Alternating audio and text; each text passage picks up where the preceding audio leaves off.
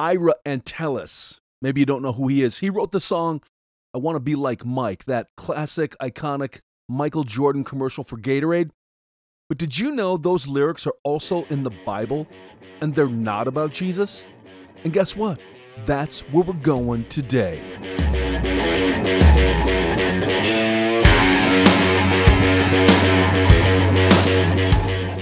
Wake the faith up, Slayer, Garth Heckman, David Alliance.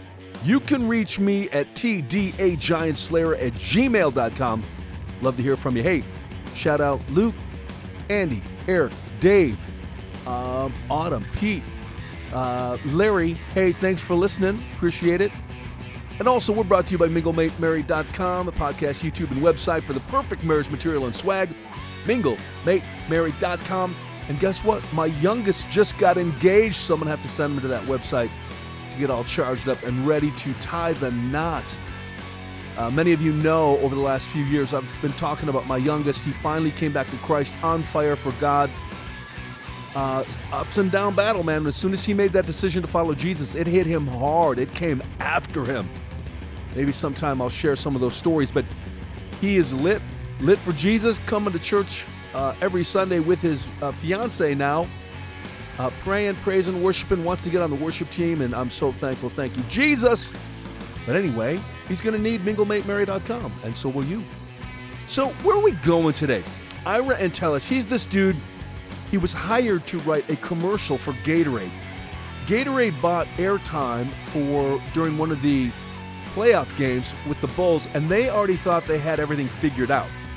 So as they're getting close to this time, they bought the time, they just got to put the commercial together, and they had the commercial, but they don't have a song.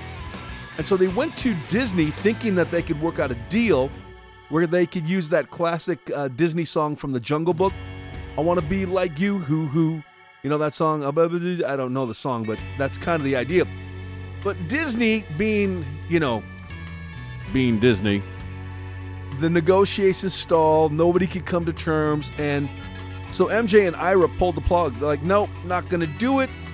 And honestly, to this day, that's why people think that MJ would never say, I'm going to Disney World. You know, after they win the championships, you go, Michael Jordan, what are you doing now? I'm going to Disney World. But he never did that.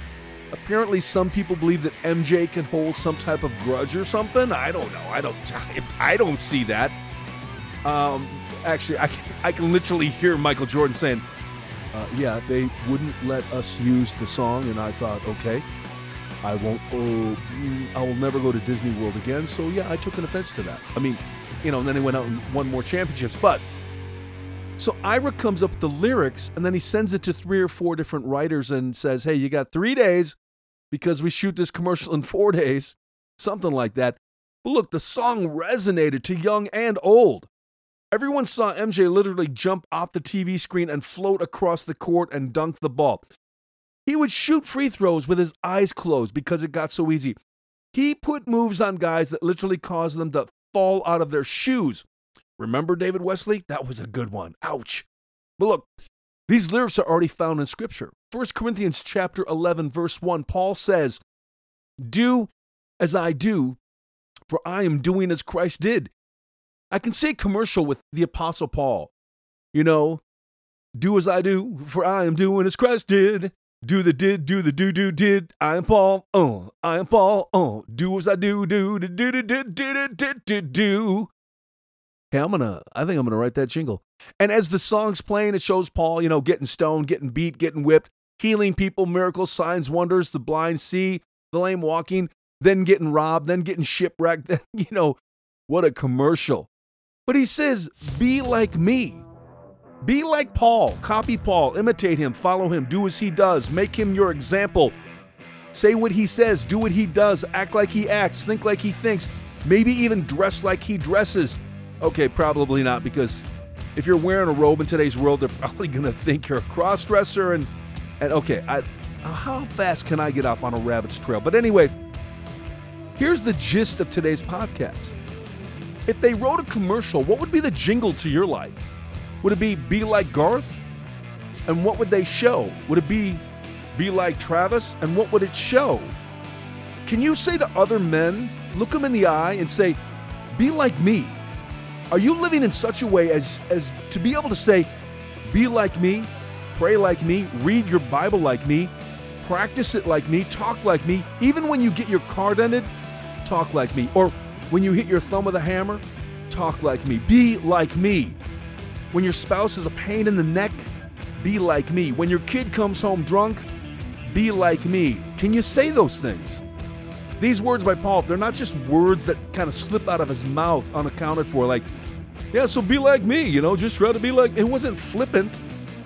He actually goes on to say, follow my teachings. Trust me enough to do what I do and say what I say. What a challenge for me. As I sit on this podcast, can I say, gentlemen, ladies, follow me. Do as I do. Say as I say. I'm going to say it. You can be the judge. But the point is, can you say it? That's a gut check for anybody listening today. Can you honestly say, hey everyone, do as I do? I hope so. If not, make that the goal. Garth Heckman, David Alliance, keep slaying giants.